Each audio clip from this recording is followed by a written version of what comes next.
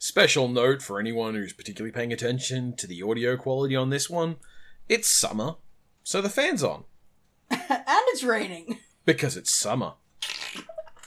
And you may think, Talon, you could have put more work into getting around that, or you could have turned the fan off.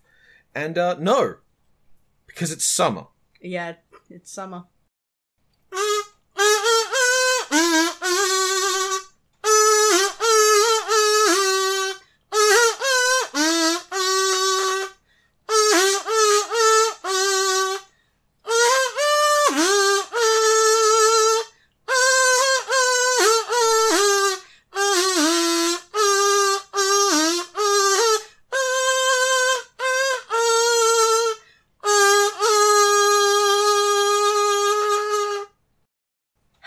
Welcome to the Disney Animated Cannonball, the podcast where we, gotta help ourselves, go through the Disney Animated canon in order. I'm Foxley, she, her, a Disney fan of sizable girth. And I'm Talon Lee, he, him, a former cult member, media studies scholar, and, for some reason, inexplicable mythology carer.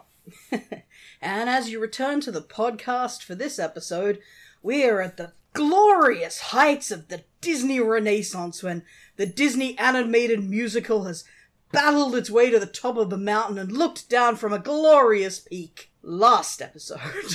Yeah. What did we watch this episode, Talon?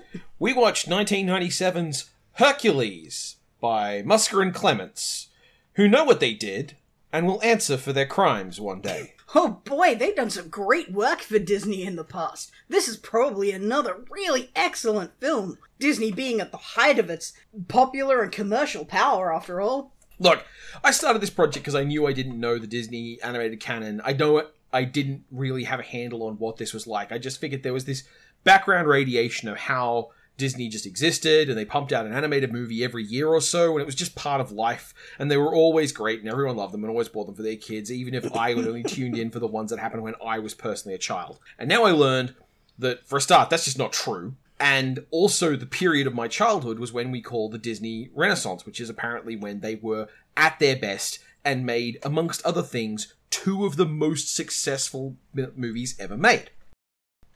What I didn't know as well is that Disney Renaissance they're talking about is 3.5 good movies.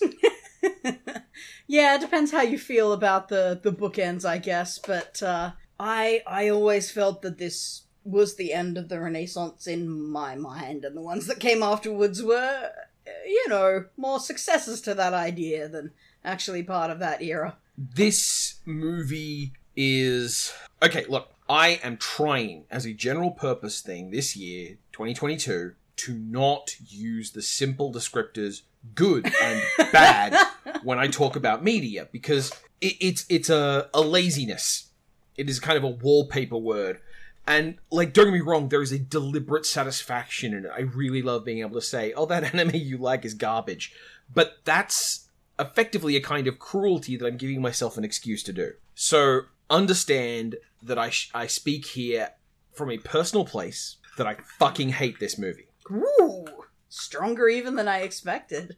Shall we rewind to talk briefly about our personal experience with this one? Let's do that! Do you want to go first? We know where you stand now, but... But before we can do that, we have to recap the plot. Oh, do we recap first? That's my bad, sorry. I let things get away with me. You're trying to speedrun this podcast, get us through out the other side to we something go faster, good. We can be done. Well, actually, yes, the next film is definitely a step back up from this. I expect so. It'd be very hard not to be. Well, yeah. I mean, don't look too hard at what's coming after we crest the year 2000. That sounds like a problem for next season. But, yeah, okay. So, plot summary, and it's my turn, isn't it? Yes, indeed. Cool. All right, then. The timer starts now. Alright, a young man is born of the gods, and everybody loves him, except the cranky god, who doesn't get to have fun with everyone else apparently, though he was invited, so I don't really see what's up his arse. He conspires to turn the new god into a mortal, which is interrupted by his minions being incompetent, so it only does most of the way, and we end up with a superpowered demigod on Earth.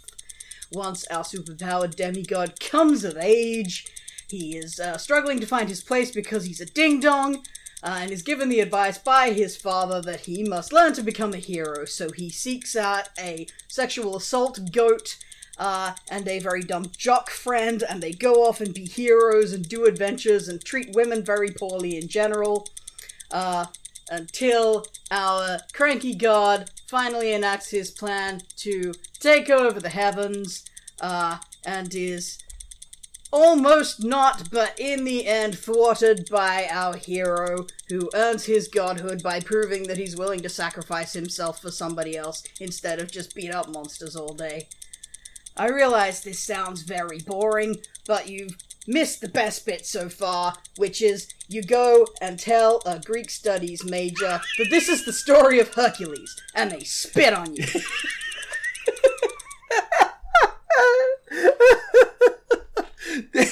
I love how you're sick, like you went over, obviously. Yeah, but I don't respect this movie enough to try. But what I love about this especially is that all the stuff you recount, all the interesting stuff you recount, is in that opening section. Which is to say, as a movie, this is like going to a fancy restaurant and just gorging on breadsticks. A lot of this movie is montage. I don't know if you noticed. Yeah, really, really heavy use of montage. And there is a problem a friend refers to as the BEC conundrum, or the bitch eating crackers. Where when someone you hate does something, it becomes very hard to extract it from, the fact that you hate this person. And so you look at them and go, look at that bitch eating crackers like she owns the place. And, I think the fact that I disliked so much of the big things this movie was doing makes it much easier to look at every little thing and be mad at it. See, I have almost the opposite experience, which is if I liked enough of the little stuff about this movie, I could totally look past how fucking stupid it is. Yeah. If I loved the way this looked, the way that I loved previous Disney movies, if it had a delightful sincerity that I could go along with despite its flaws, if the songs were all fucking bangers, if I loved the voice casting tremendously, but it's just doing nothing for me. To make a comparison that may sound like I'm attacking you, but I promise I'm not, it is much like Pocahontas.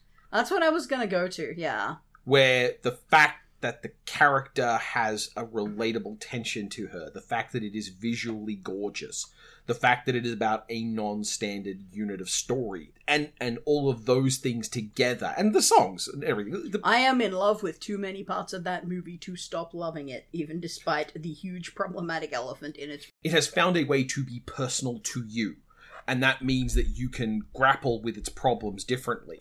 Whereas in this movie, oh lord. Yeah, Well, let's right. preemptively say, hey, this is the double take. Hey, Fox, anything changed since the last time you watched this movie? And at the same time, we will talk about our pre-existing relationship with this movie. Yeah. Which is God, I wanted to love this. I mean, I just come off Hunchback. I was a total Disney mark at this point. I loved everything they put out for 5 years straight. I went to this, I was hyped. My best friend was totally into this. For some reason, she loved Raton and Danny DeVito. I do not know why. And then this happened, and I sort of kept trying to love it for a little while. I sort of made a kind of an effort to get some of the stuff, but I didn't go out of my way for an action figure on this one. This is a rough movie. I got Happy Meal toys, I think. That's probably as far as I bothered to go. This came out in the first year of the last year I was in the cult. Right. Which was kind of a period of reformation for us. We lost one of the leaders, and there was this period where we didn't have a pastor anymore, and the whole question was what are we going to do with ourselves? So there were certain things that were relaxed. There were certain things people were much less likely to police one another over, and there was a feeling that things could be changing. And yet, I still have memories of hiding the VHS rental of this. Just extra ironic because this is a very Americanized Christianity kind of movie, actually. Yeah, well, we'll get there on that front.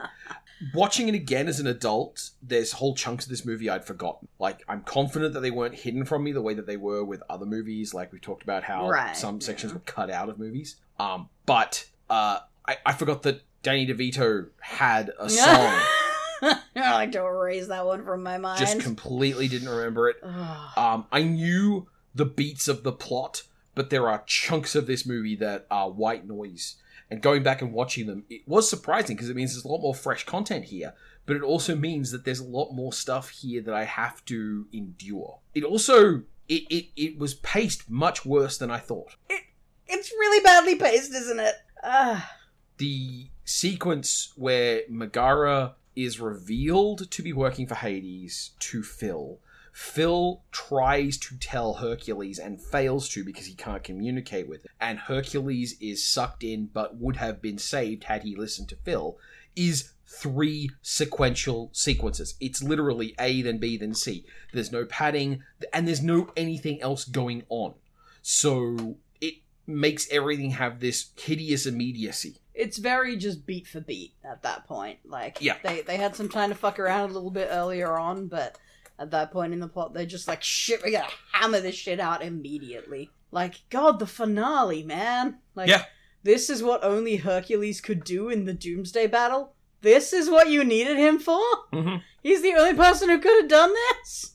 And the answer is yes, he's the only one who could have done this, because we said he's the only one who could have done this. And we'll get into that later on. That's fucking... Yeah. Double take, broadly speaking, this movie's much worse made as a movie than I ever thought it was. I didn't like this movie, and I thought the rewatch, it was even worse than I thought. You know what? That's kind of my double take as well. I was thinking there's nothing in here that surprised me, but actually I noticed cheapness in places that I hadn't really noticed it before. It got worse on a rewatch. I was hoping it might get better, like I might be able to sort of just chill and enjoy, you know, James Woods ad-libbing and shit, and just let the rest of it go, but I liked it less than I ever have. The basic continuity errors in a couple of places. Like Phil and Hercules were talking in a forest, and now they are immediately outside Phil's house with almost no time passing. I hate harping on this kind of thing. I feel like a fucking YouTube complainer video douchebag. But yeah, there's a lot of stuff like that, and it gets increasingly difficult to ignore. Okay, so yes, there is a strong reason to dislike the particular model of critique that is, I have noticed a small error from the continuity staff or the editing staff, alright? But, in this case, editing is telling the story. This isn't just, oh, they messed up with the music there and it would be more effective if they'd started a beat later, or that song is a bit on the nose. This is literally, we lose track of where objects are in space and time because the editing of scenes that were clearly made was done poorly. And that's a much bigger thing than just, ding, cinema sin. Interesting that you give music-related examples, because I wouldn't really pick any flaw with the music in this. I wouldn't that either. A couple of those songs were unnecessary. And the whole choice to frame this with a gospel choir is some of the weirdest shit I've ever seen. I think we'll get to that too. Yeah. That's not the last I'll say about that. But a perfect example would be at the end when Hercules climbs up the cliff and grabs it with the one hand. Yes. And when he comes over, he's clearly not using, like, either hand, and it's just a weird moment, but, you know, it doesn't cost you anything, it's not a big deal. It's not like the sudden scene transition where you're like, hang on, there was no time elapsed between those two lines. This line is clearly in response to that one, why are we now here? It doesn't even have that energy of, like, it's fun to ask people a question and then take them all the way to your house before you give them the answer. Mm-hmm.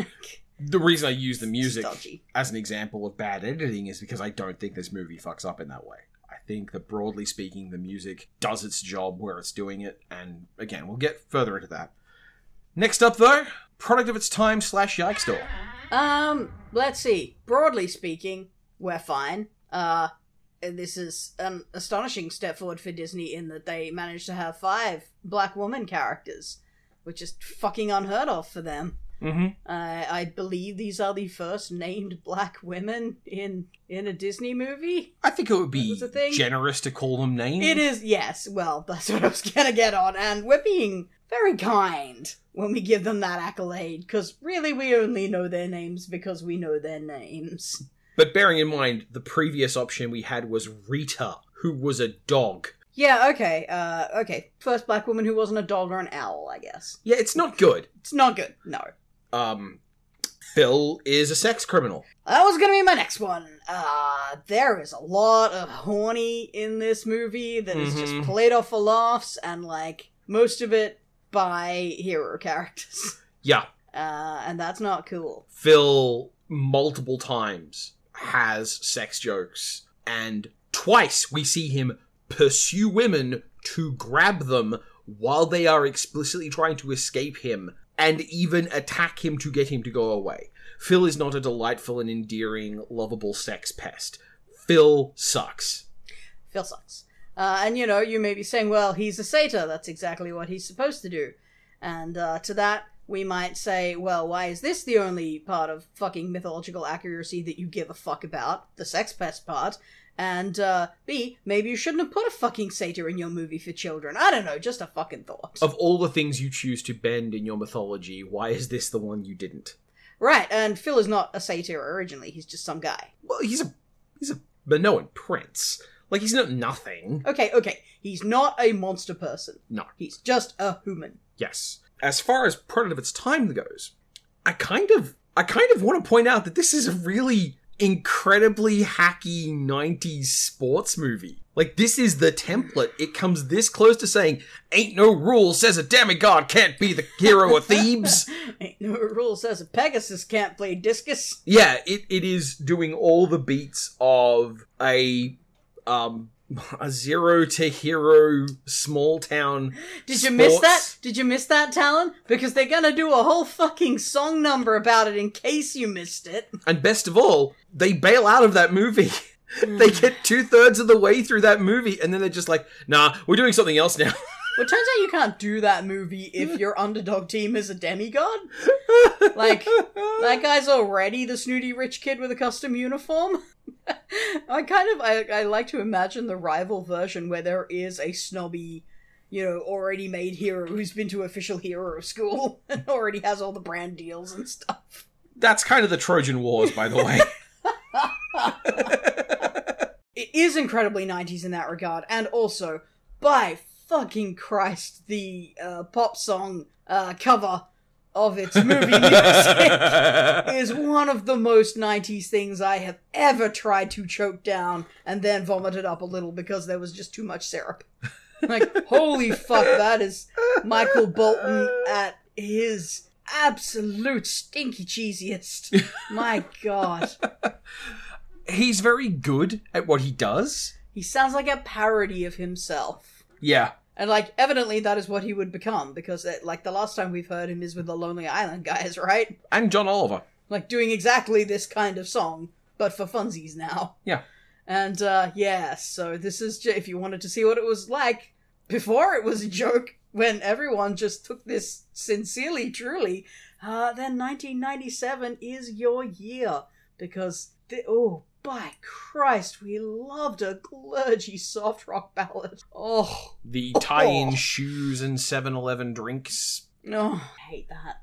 Anyway, so yeah, this is a product of its time in a way that lets you have an insight into what the heavily, overly commercialized athlete as asset commercialization was like in 1997, and that's a bad thing, and it sucks. And I want to slam the yikes door and leave this alone for now. Yeah, well, we're going to talk more about this in the main theme, so we'll close this, and instead we'll open this. Fox doesn't close a yikes door unless she opens a yikes window. Alright, let's climb through the yikes window. I have listed under the making section of my notes, where I normally collect things like specific details of this, who cares, and they must be stopped. Alright. Alright, I do actually have a lot of thoughts about the overall style and production of this. I kind of slagged off its appearance later, but that's not fair. It's like a good, interesting looking movie, particularly when it's not moving all that much. Like, there's a lot of cheapness here that you start to notice in comparing the difficulty of shots and the quality of movement animation, and especially fight choreography. Like, goddamn, for a movie that's got a lot of monster fighting in it, the fight choreography is just boring as fuck. And that is sorely disappointing. When you consider the amount of technological effort put into the Hydra. Yeah, the Hydra didn't age real good. It's not terrible. It's just, like, very actively, noticeably CG. It is on a level I would position it before the Cave of Wonders, if you asked me which one came first. Yeah. Now, this is one of the things about the Cave of Wonders. They knew what they could get away with, they knew what they could do, they used it to the best of their ability. This is a little over-ambitious. And there are shots in it that I'm like, oh yeah, I can see how that's really clever and cool. But you can't make it that focal for that long without cracks showing. And like, okay, the Cave of Wonders, you do it that way so you can, like, keep the sand texture to it, so you don't have to hand animate it and make it stick out from the desert around it. There's a reason you choose to CG the Cave of Wonders other than trying to save money. It doesn't have to breathe. The Hydra's just that way to save money. Yeah. Like, it's colored like cell animation. It's supposed to look like it belongs there. With the moving characters rather than with the background, and that the only reason you do that is to save money on it, and it doesn't look real good. But stylistically interesting. I like that they didn't try to make it look realistic. Yeah. That part I will give them points for. That part I like. I praise things like Sleeping Beauty for doing more interesting, like, storybook-looking backgrounds. And in this, they worked in, like, you know, Greek art motifs and stuff into trees and things. There's fucking water in this that curls in ways that mimic Greek art rather than ways that work like water. Because they could. And I love that. That's cool. And, like Sleeping Beauty, someone wields a fish. And I like the god designs as a general rule. Generally, yeah. I think I shouted them out way the fuck back in Fantasia. Because the gods from that are a little bit reminiscent of them. Yeah. And Fantasia was obviously some of the source material for this. Pegasus also was pretty much straight out of there. Yeah. But also it was like a much more complex, much better version. The one from Fantasia is like the classic ideal. Yeah, well, this one has a personality. Yeah. It's kind of a douche, but... Oh, yeah. That's going to be a running theme for this movie. Yeah. But, you know, I like the look of our Olympians. It's pretty neat. It's too bad we only get personalities for 3 of them. Also, you know that thing I do when we do through the to the making and all the production where I point out, hey, here's something interesting that this is related to that you wouldn't normally think of? Like, the voice talent in this are extremely well known or extremely not. And like, oh, look, it's Danny DeVito. He's in Always Sunny in Philadelphia and a million other things. And, oh, look, it's James Wood. He's an anti-vaxxer and a super weirdo. He sucks. He now? Oh, fuck him. But in one of these, the only entry I thought was worth mentioning is Susan Egan, the voice of Megara. 2 things on her front. One, she recorded a different love song for Megara. Oh. And then threw hands about it. Because she said, this isn't appropriate to the character. And she sent it back. And they rewrote the song into Won't Say I'm in Love. Ooh. Which was done with her guidance. I'm excited about this now, because that is the only true banger in this movie. Yes! The rest of the soundtrack is utterly forgettable. Yes, it is the best moment of the movie. Yeah, like, by far. If anything would ever redeem this movie, like if someone said you can write Hercules out of existence and a better movie will put it in its place, I would hesitate only because Won't Say I'm in Love is so excellent a song, and because this movie is around it so forgettable and meaningless, it can be unmoored and used in millions of AMVs and other people's roleplay documents and people's specific character pitch boards. And for that, it is a perfect jewel. I mean, Meg is definitely the standout of this movie. Like, she is the thing that doesn't belong here. She's too good for it. She's too interesting. And Susan Egan is also the voice of Rose Quartz from Steven Universe. Oh, there you go. Yeah. How really different vocal style on this one. Yeah. She has some range. Yeah, just excellent work on that front. Everyone else, for their part in this movie, should be ashamed. Frank Welker, yes, very good Pegasus sounds. No one can correct you on Pegasus sounds. But still, you should have looked up from the script and gone, isn't this dog shit? It's always good to see an appearance by Frank Pegasus Welker. And Jim Cummings is here as well. I detected a truly record number of Jim Cummings voices in this one. Jim's is coming. Jim's coming. Jim's coming. Let's not do this. Yes, which is a sure sign again that we're saving a bit of money. Like, bless him, I find no flaw with his work. The man is a gem. At least in terms of voice talent. I have no idea what kind of a person he is.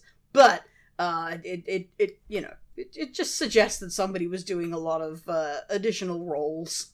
We don't have the full trilogy in this one. We don't have Charlie Adler, Frank Welker, and Jim Cummings. Haven't had that since Aladdin. No, I think we don't get... I don't know if we get a Charlie Adler again. Maybe later down the track. Never say never, you know? Oh, yeah. Absolutely. Anyway, from there, we would normally move on to the great thesis. Right, which, I mean, to be honest, I'm just kind of cruising straight towards that anyway, because the other note about the design and production is, like, what the fuck were you thinking? Okay, let's see. On the good front, it is at least an interesting idea. It's kind of a cool idea to reframe the Hercules legend as like a tongue-in-cheek sports movie kind of metaphor. Like, it's not a bad concept. It really is execution that is the problem with this movie. And the first part of that execution I have an issue with is deciding that the overall musical presentation is gonna be gospel choir. Like, what? That goes with neither of these things. That's sort of one twist too many. If I may, it makes complete sense and coheres perfectly if you remember that this is not about being a sports movie or about being a Greek movie. This is about being American myth. And America has sports movies, and America has merchandising, and America has a Christian God and a Christian Satan, and America has gospel choirs, and all of these things make sense as long as the template for Hercules and the entirety of this Greek myth is to look at an American world. Which is really very... Like, you could not be more correct. I mean, for starters, Hades, who is this guy? I mean, this is just Satan, right? This is Satan as a used car salesman. Just a Satan that you're allowed to put in a G-rated Disney movie. Gay Satan. Gay Satan, yes, absolutely. Yeah. He is 100% an archetype of like 4 or 5 contemptible things in America in 1997. He sucks. And Zeus is a big ol' himbo Rip-Torn god. Yeah. Bear in mind, Rip-Torn 1 year later is in Men in Black. So, like... I mean, Rip-Torn is another performance in this that's pretty great. Like, yeah. I mean, I question everything about their depiction of Zeus, but if you're going to do that version, great choice. Yeah. He sounds like he's having a great fucking time. Every problem in this is upstream from the performances. Let me make that clear. Yeah. The fact that Hercules is a moral cesspit of the worst kind of American ideology doesn't mean that the voice actor performing him did a bad job of performing the voice they wanted him to do. Yeah, sure. See Absolutely. Also Panic and the other one. Pain. Yeah, sure. No, it is. I believe you. They do an excellent job, and they're meant to be there as the funny, look, that's a recognizable adult celebrity voice that your parents who watch Saturday Night Live will like, and it will make this whole really? experience. Are they? I don't care. They're people from the 80s. It's like Adam Sandler era. I don't care. Again. Okay, I'll take your word for it.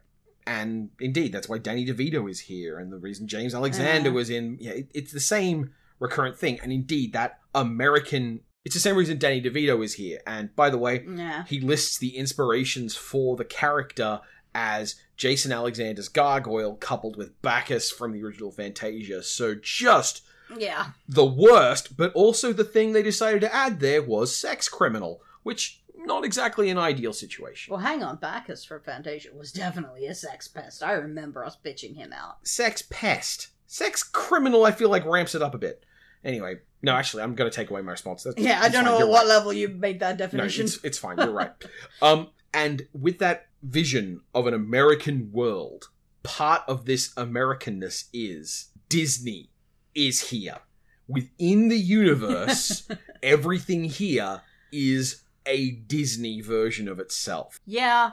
I mean, they sort of, let's say, soften this whole thing when we get to our, third arc, and it's like, oh, no, it's not enough to be famous and powerful and to beat up all these monsters. You have to find how to be a true hero, which conveniently I can't tell you how to do, even though later on I summarize it with, like, one pithy little quote that I could have just given you from the beginning. Whatever, he's God. He works in mysterious, dickish ways. Yeah. Like the Christian God. Yeah, exactly. That's what I'm talking about. I mean, if you want to talk about Americanizing Zeus, is the perfect place to start, because this is a Zeus who plays by arbitrary rules, like not his own rules that he observes to exist, and is like, well, it wouldn't be fair and just if we broke the rules for you, my son, just because you're my son, as opposed to actual Greek Zeus, who did whatever the fuck he wanted all the time without giving a fuck. I was taking notes from the opening section of how many times it got stuff wrong, and one of the things it mentions is that Zeus opposes chaos. Like, Zeus is the biggest source of chaos. No, Zeus fucked up some titans entirely because he would have liked power more than them. He's mad at his dad. Oh man, this thing is such a fucking mess. And of course his loving wife, his devoted wife, mother of Hercules, and general stander next to Zeus to look happy and be loving, Hera, just what the fuck?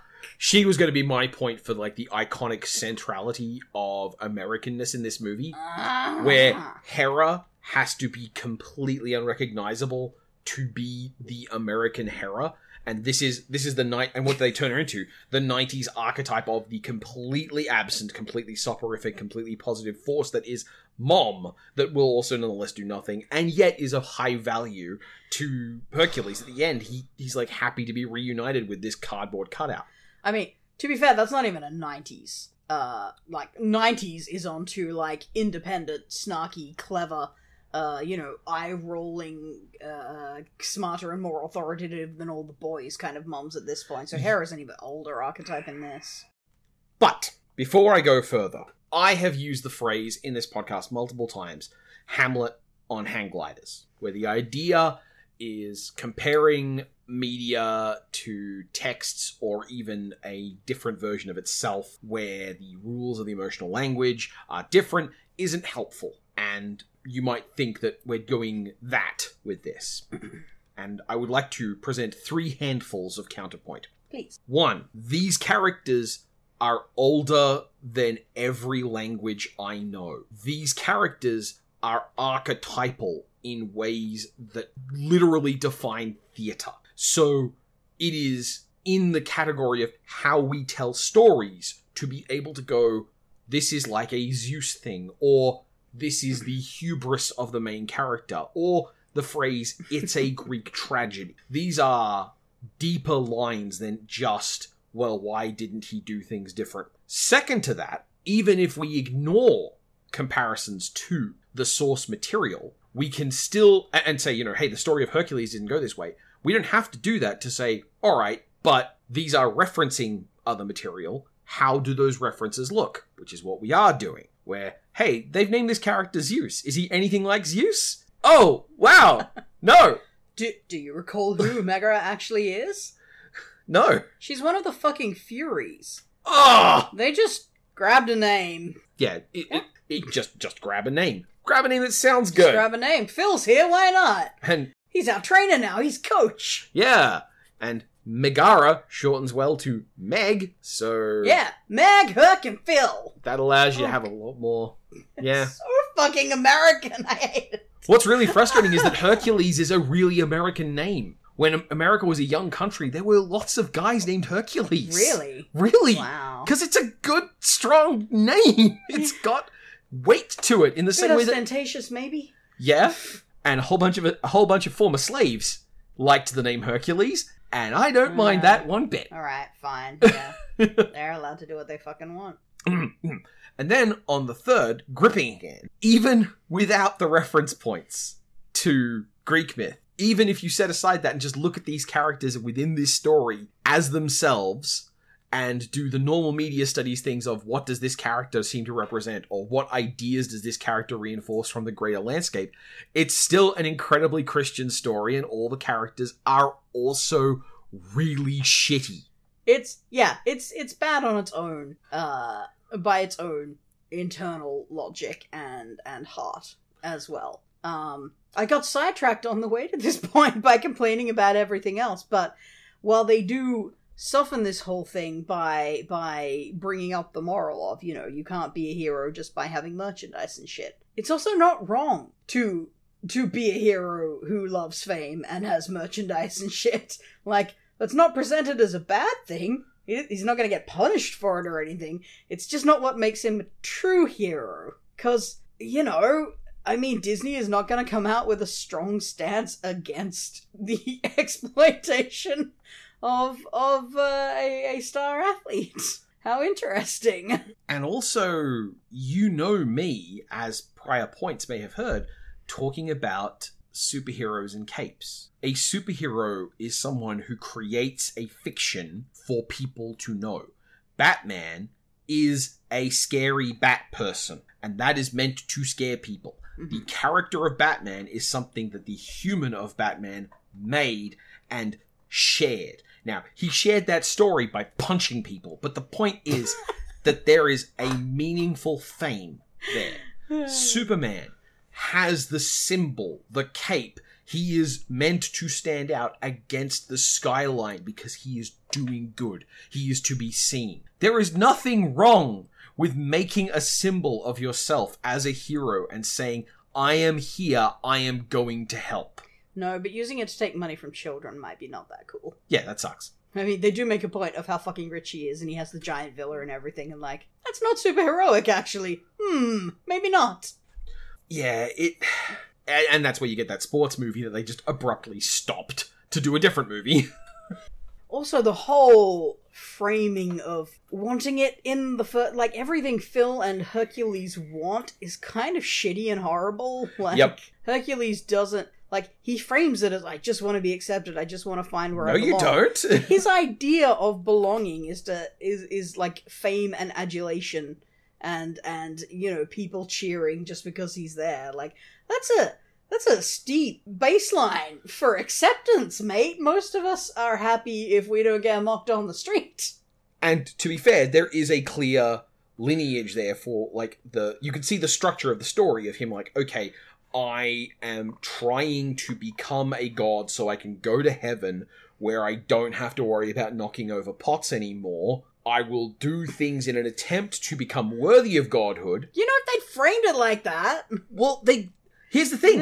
They did, but they did a terrible job of doing it, so it doesn't look like they did it. I mean, that's something you could take away from it, but that's not how they frame it. No. They just frame it as him wanting emotional fulfillment in the form of acceptance. They don't, at any point, go hey, it'll be great if you can come back up to heaven, because you won't be a danger to anyone else anymore. Yeah, and the I Want song never mentions the travesty of breaking pots sometimes. No, he just wants acceptance and emotional belonging. Also, that song is a giant testament to I don't want self-control. He has this problem. He breaks stuff. The problem is directly tied to his ability to do things other people can't. And his emotional turmoil that he is singing out here is about, I will find my way, I will go the distance, which implies that this is a task of endurance, and it is a task of discovery, neither of which it is. He goes straight to a famous location, asks a question, gets an answer. There is none of that there. So in reality, what he has had happen is, I'm having self-control problems. I am immediately going to turn to God to fix it, and God is going to tell me how to do it. Yeah. And it doesn't even become... Like, he has solved his problem before he ever fights a monster. He has solved his problem by not accidentally breaking pots anymore, by just the task of turning 20, I guess. 18, which they lay out at the beginning of the movie. Oh, which yeah. is quite interesting, because there's no way Meg is 18 or younger. Yeah. Which, again, she's too good for this movie. Yep. This is our first, certifiable Disney cradle robber. Love it. Right, and, I mean, the reason you can summarize it in that way is because he is a danger to other people, but he does not care. Yeah. He actively doesn't give a fuck. He only cares how it makes him feel. Yeah. He is an outrageously selfish main character, and that would be something if that was his want was acceptance and his need was, you need to realize that you hurt people and you could improve yourself by caring about that. But it's not. It's not treated as a flaw. He's treated as a flawless person. To the point where the story goes out of its way to tell us he has no weaknesses. And he's supposed to be, utterly charming and down-home kind of bumbling innocent. And gosh darn, don't you love this good innocent country boy. Yeah. The absence of care is also tied to extraordinary power. And this is where we get back to my original point, which is this is the American myth. Lay it out for us, Talon. Okay, first things first, the world as it exists and has always existed is fundamentally American. Everything in the world that isn't American is trying to take the shape of America. Ah, yes, the big olive. Yeah, everything that Americans can use as a reference point is, in fact, the way everything is, and other countries just kind of don't realize how America is right about this stuff. What this means is that Hercules is the American Greek tragic hero, and therefore has no tragedy. Because America doesn't have a tragedy. America starts out super strong, doesn't give a fuck about fixing that problem, and fuck you for trying to make us change. He is extremely what if Superman just low-key sucked. Yeah. And all of those factors together kind of hold this movie's disparate parts. The gospel singing is this legitimization of Christian religion saying, hey, I know this is about Greek myth and gods, but don't worry, we're not going to do anything too out there. You can still feel connected to this religious, godlike stuff because, we got black women to do the work for us. The fact that they can say, hey, mass merchandising, this kind of stuff. It's cool and fun. And also universal. We've always had that. Becoming a hero is impressing a bunch of unimpressed New Yorkers. By the way, of those things they mentioned, like a flood and a fire, what exactly is Hercules doing about those? Nothing. But anyway, the vision... I don't know, man. What was he going to do when he was racing back to save Megara while she was dying from having her entire internal organs made paste? There is that. The point of this movie is to take everything and make it American. And that's when you have to look at Hercules and ask yourself, who is this guy? He is the strongest man in the world. He's better than you. He gets everything he wants, and attempts to oppose him inherently make you evil. Therefore, fuck you.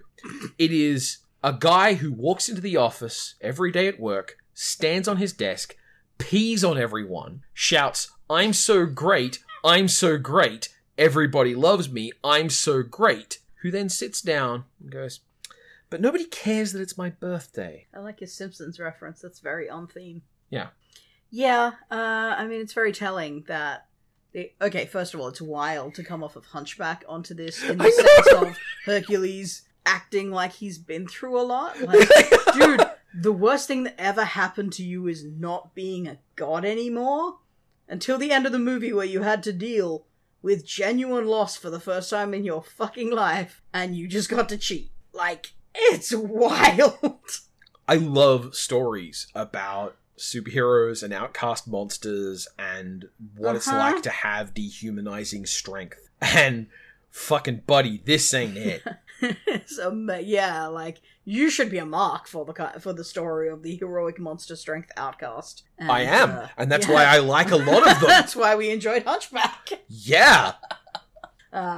This is some shit. And I am deeply attached to stories about fuck fate, you don't get to tell me that I can't change things. But it just rings a little hollow when it's the grand finale of a story of a character who got everything he ever wanted and lost nothing. Plus, the reason fuck fate is because he was never beholden to it in the first place because he's a god. Apparently not. Yeah, I mean, he does straight get to cheat on his bargain with Hades at the end, and everyone's like, just, whatever, it's fine. It seems fine. A point that was made by someone else, I can't remember who, and I don't want to try and dig up the quote because it might be someone who sucks now, but a quote I remember is that Hades follows through and plays fair on all of his deals. Hercules breaks his one bargain. Hercules cheats, yeah. Yeah. Well, I mean, 1 out of 2. Because he is part of the earlier bargain with Hades. It's just not his to break. Yeah, fair enough. It's then. not convenient for him. But, yeah, I mean, the deal was... Okay, they almost had this, too, because they treated it as just, if it had been Hades going, if you can get her out, then she can leave. And then, when he jumps in, but you'll die, I didn't tell you that, motherfucker. Alright, that's him being sneaky, that's perfect. But the actual terms were, you get her out, she can go and you stay. So there wasn't, the loophole's not a loophole. No. And it would have been so easy to make it work without having him break his word. And they chose not to. This is a very strong Christian element, by the way.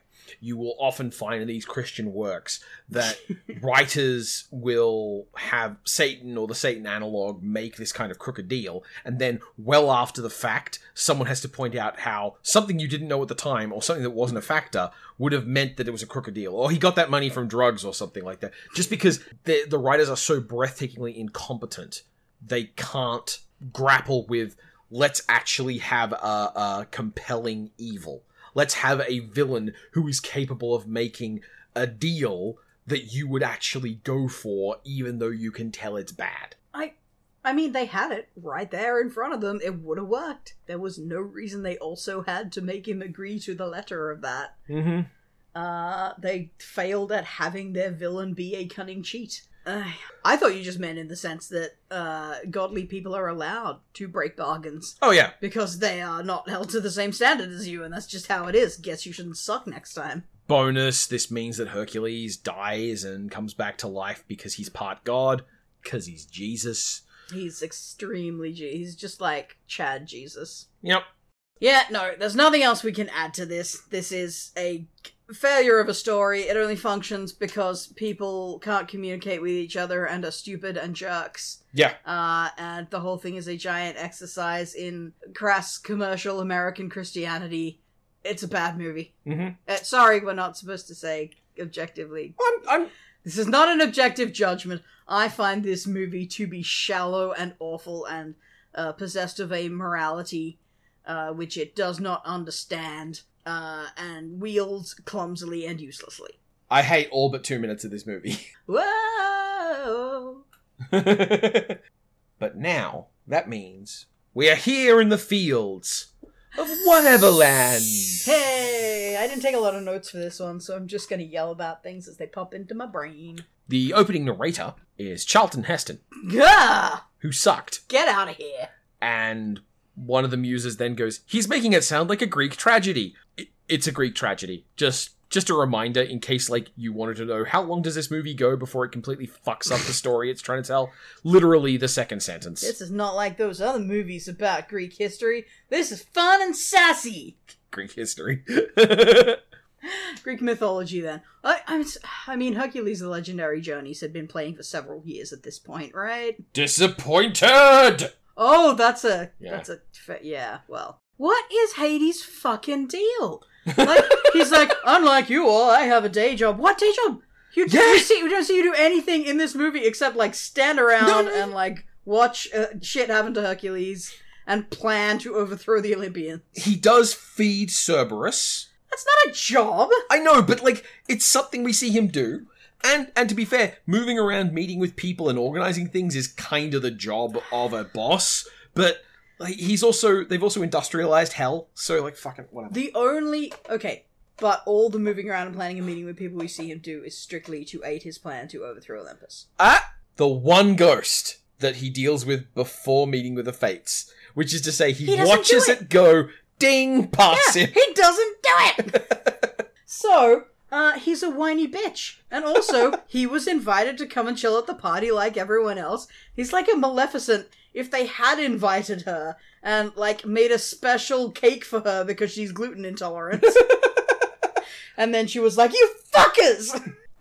He makes me very mad. The chorus is fun. Even though they are wildly inappropriate and shouldn't be here, they were fun to animate and they're fun to sing along with. They are some of the best animation in this whole thing because, as discussed before, the fight choreography is shit boring. Yeah. At least the dance choreography is not too bad. Yeah. And there's something to be said for making the very spirits of human inspiration and creativity not white. Yeah. Like, good. I like that. Good basic choice. Still, very bad style of music with which to frame the story of Hercules and the movie of Dumb Superman.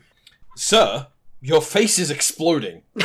His face is exploding, and we're back to he does not care that he hurts people. He is a bad hero. Hercules whines that his superpowers impact the people around him.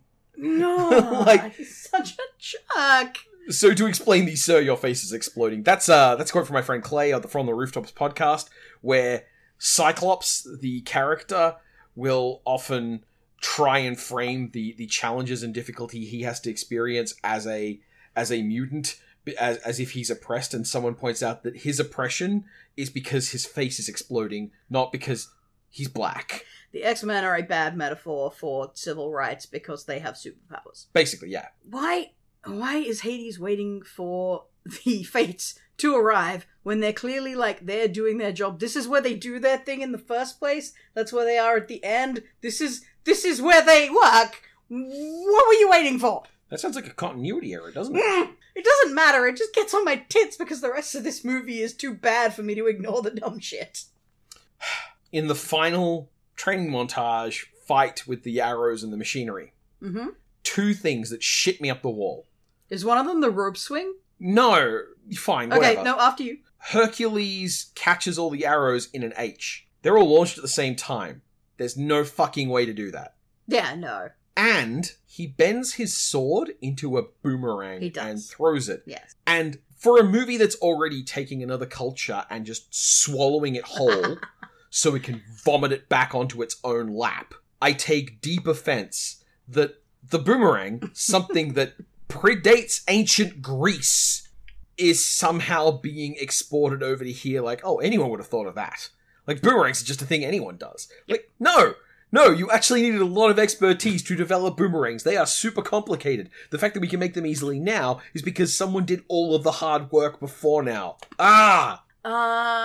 Okay, I'm gonna complain about the rope swing. Because, like, he does this big rope swing, but it just goes on and on, so the position of the rope, like, moves forward in the shot. And then he just, like, goes side to side on it, and, like, it's not like, animated like he's swinging side to side, he just kind of moves side to...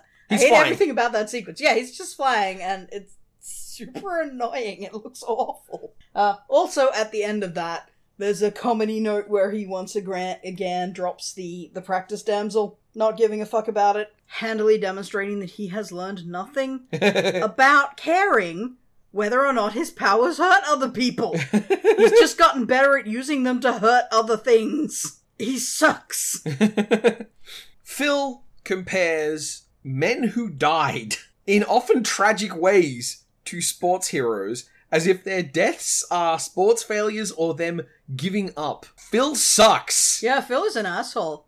Like, man, if you got 6 different guys killed, maybe the problem is you. He also specifically mentions that he wants a hero who would be written in the stars, and also that he trained Achilles. He name drops several heroes who are constellations. Yeah. Oops. Phil fucking sucks. Oops. Ungrateful little shite. Yeah, see, Phil and Hercules are united by being just careless douchebags who only really actually want fame and just pretend that they want something better. Self-centered to a degree that I would assume evil. You would assume it would be a character flaw. You would assume the movie would address this in both of them. Yeah. And that they have to learn and grow. But they don't. And as people, I would assume, oh, this guy is that much into himself, I can't trust this person.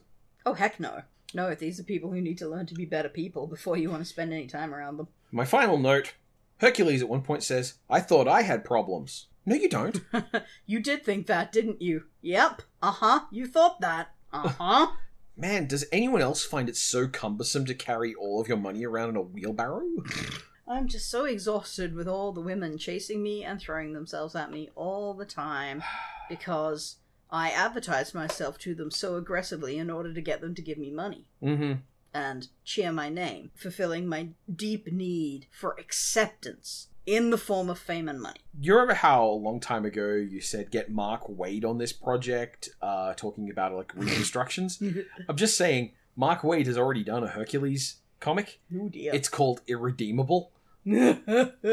Hercules has the mindset of the villain of Irredeemable. Christ. Oh no, that's this movie. See what I did there? Hey! Fuck Pegasus for being an echo of that one fucking horse from the Wild Bill whoever it was sketch back in the horrible compilation musical days, who just fucking murked the woman his rider chose to marry. I hate everything about this like bros before hoes thing that they immediately get going on. It's gross and nasty and immature. What the fuck is it with Disney thinking horses will murder your girlfriend? And once again, nobody is taken to task for this. This is never treated as a bad thing. It's like, eventually, Pegasus gets along with Meg because they're trying to save Hercules, but at no point does this include, like, oh, I'm sorry, I was instantly a massive asshole to you because, completely out of your control, someone I care about noticed you. Mm-hmm. I guess being a jealous fuck is just fun. When you punish women for the crimes of your emotional reactions, that's misogyny. Nah, you might be you might be doing a bad thing. Which is a real wrongness. Because Pegasus is also very much a dog. Ding, ding, ding, ding. All animals are dogs. Except for the fact that Pegasus has entirely too much human in him. Yeah. He's just a jerk Chad, bro. I am very, very cross with the climactic battle of this movie. It is the most boring action sequence put to sell since the very, very dirty early days of Disney when they just could not do better. This is miserable. Nothing happens. Points of impact are cut away from. Things just, you look away one moment and then they're defeated the next moment. Hercules does shit all. Except, like, cut some chains, which I guess no one else could have done. And then, like, suddenly the Titans can't use the powers that they used the first time to instantly defeat every god? I don't know. And then Hercules ultimately wins the fight by wrestling the Tornado Titans. So the one elemental that will be really vulnerable to just brute strength. The one made out of air. It is the dumbest shit. Hey, Fox, didn't Pecos Bill Lariat a whirlwind? Oh, could have done. I don't know, man. Just remember how Pecos Bill's whole thing was that it was saying, hey, America exists because white American men made it exist? Just pointing out that whole American myth thing, both of them wrestling whirlwinds. I'm sure it's not related. No, definitely not. Also, you done my girls dirty. I realized that there was no room for gods to be cool in this, really, but, the fact that you have both Athena and Artemis in a fight, and, all you did with them was have them ride to a place and get swallowed by a titan. Fuck you. Fuck you all. Yeah. Oh, I have a final compliment, actually. There is one piece of visual storytelling I will praise in this, which is the use of Hercules' color tone to represent 3 distinct stages of being God, completely mortal, and something in between. Yes. Every time they shift in between one of those, they shift his brightness and saturation along with it, and it's a very effective, shorthand, just very easily understandable, good use of visual devices for storytelling. Good work on that one. Yeah, I like it. Yep. Better balance that up with a final slam. This movie's callbacks are hack bullshit. Like, there are so many! They Go the Distance like 6 fucking times. Okay, that was obviously gonna happen. But they also have, like, one-liners Herc and Phil pass back and forth between each other, and they have the people always do stupid things when they're in love that's, like, from the perspective of the characters who say it to one another, it's immediate. It's the next conversation that they have, and it's treated as, like, some kind of ironic echo of, like, I bet you never expected to hear that from Hercules. Of course you fucking did! He was openly confessing he was in love, like, halfway through the movie ago. They do a lot of it, and it's all bad and not earned and not poignant. And it's so clumsy. Remember how I talked about Hunchback, and I'm like, it's cool that they reuse this motif here, because this is Quasimodo's love song, so you are given to understand that he's accepted that Esmeralda's not in love with him, because it plays the theme of his romantic fulfillment when she's with another person. Okay, that's great. And Hercules is like, if they didn't do that, and instead they just had him say something out loud several times to represent how he felt, and then had her say it back to him at the end, and then they looked at each other as if there was some cleverness here. It's so clumsy. Yeah. All right. I think that's the last thing I can find to bitch out about this movie. Well, no, it's not. The point is that, like, give us 10 minutes, we'll have more. And another thing. We need to stop, because at a certain point, we aren't being interesting in hating this thing. No. I just had to bring that one up to close with, because that's an objective discussion. That's not just thing made me angry. That's thing made me angry for a reason.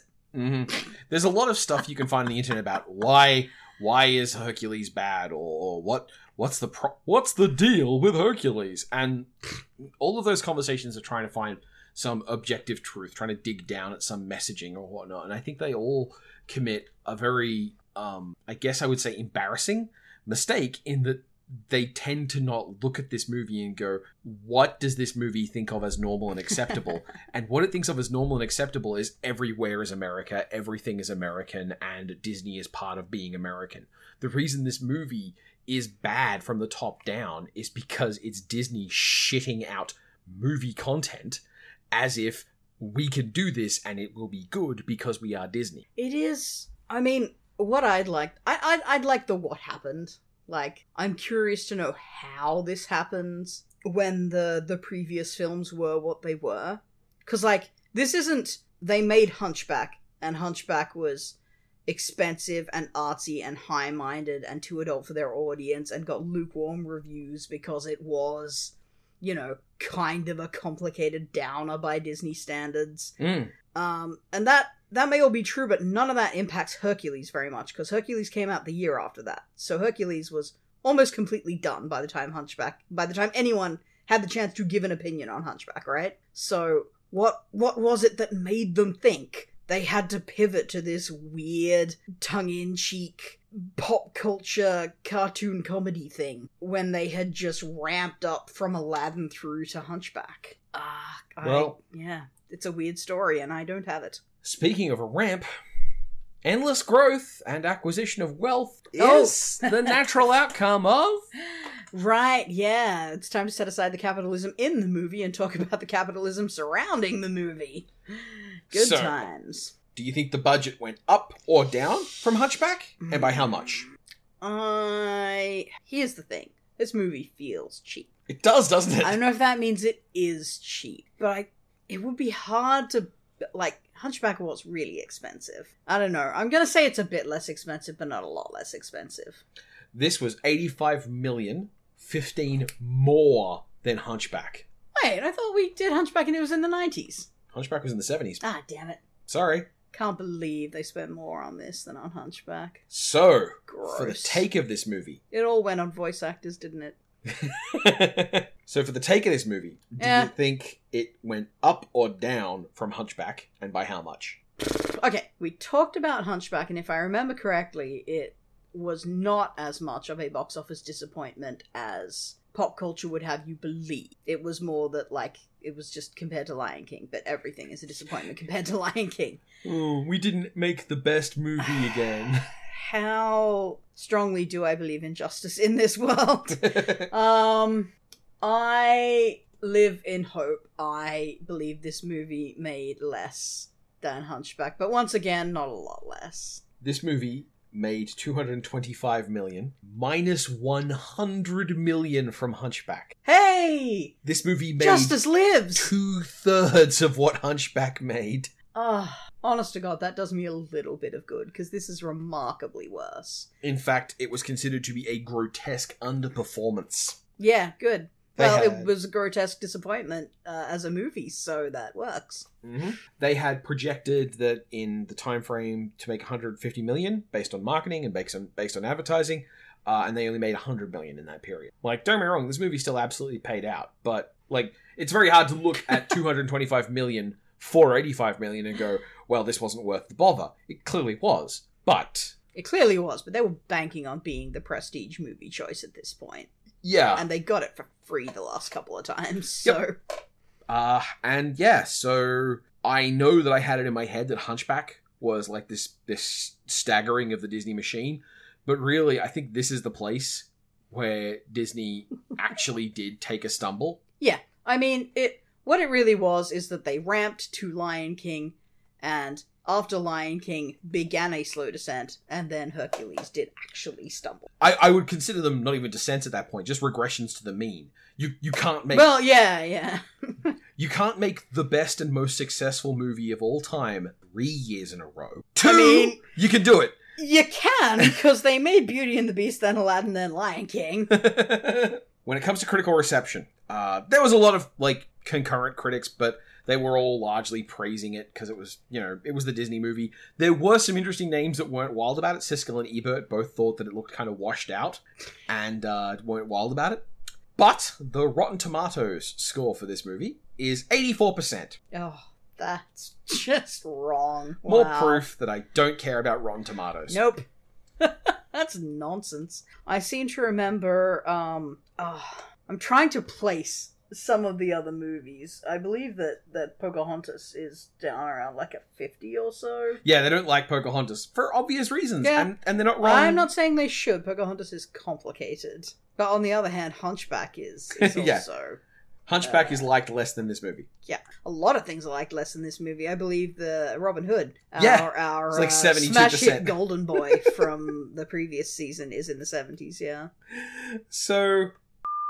Hi there, everyone. This is Editing Talon. Turns out that the audio recorded for the remainder of the podcast has all been attacked by robots, and we sound extremely weird. I don't know how to fix it, and I couldn't really scrub it, so here is a recreation of sorts, on my own, of what happened. See, it turns out that amongst the critical reception, there was an incident where Disney were originally planning to do a open-air screening of this movie, the Nix Hill. That's spelt P-N-Y-X, if you want to look this up on Wikipedia for yourself, where the idea was that they were going to screen this movie for Greek people in Greece, at one of the oldest amphitheaters that's still standing from the actual ancient Greek Empire. After Greek critics got to see the movie in pre-screenings, the Greek government cancelled the event, saying the movie was another case of foreigners distorting our history and culture just to suit their commercial interests. Also, when we talked about this back and forth, Fox did ask the question, were they disgusted by this ghoulish cultural puppetry? Which is a wonderful phrase, and I would hate for you to not have had a chance to hear it. The next episode of the podcast is going to be about Mulan.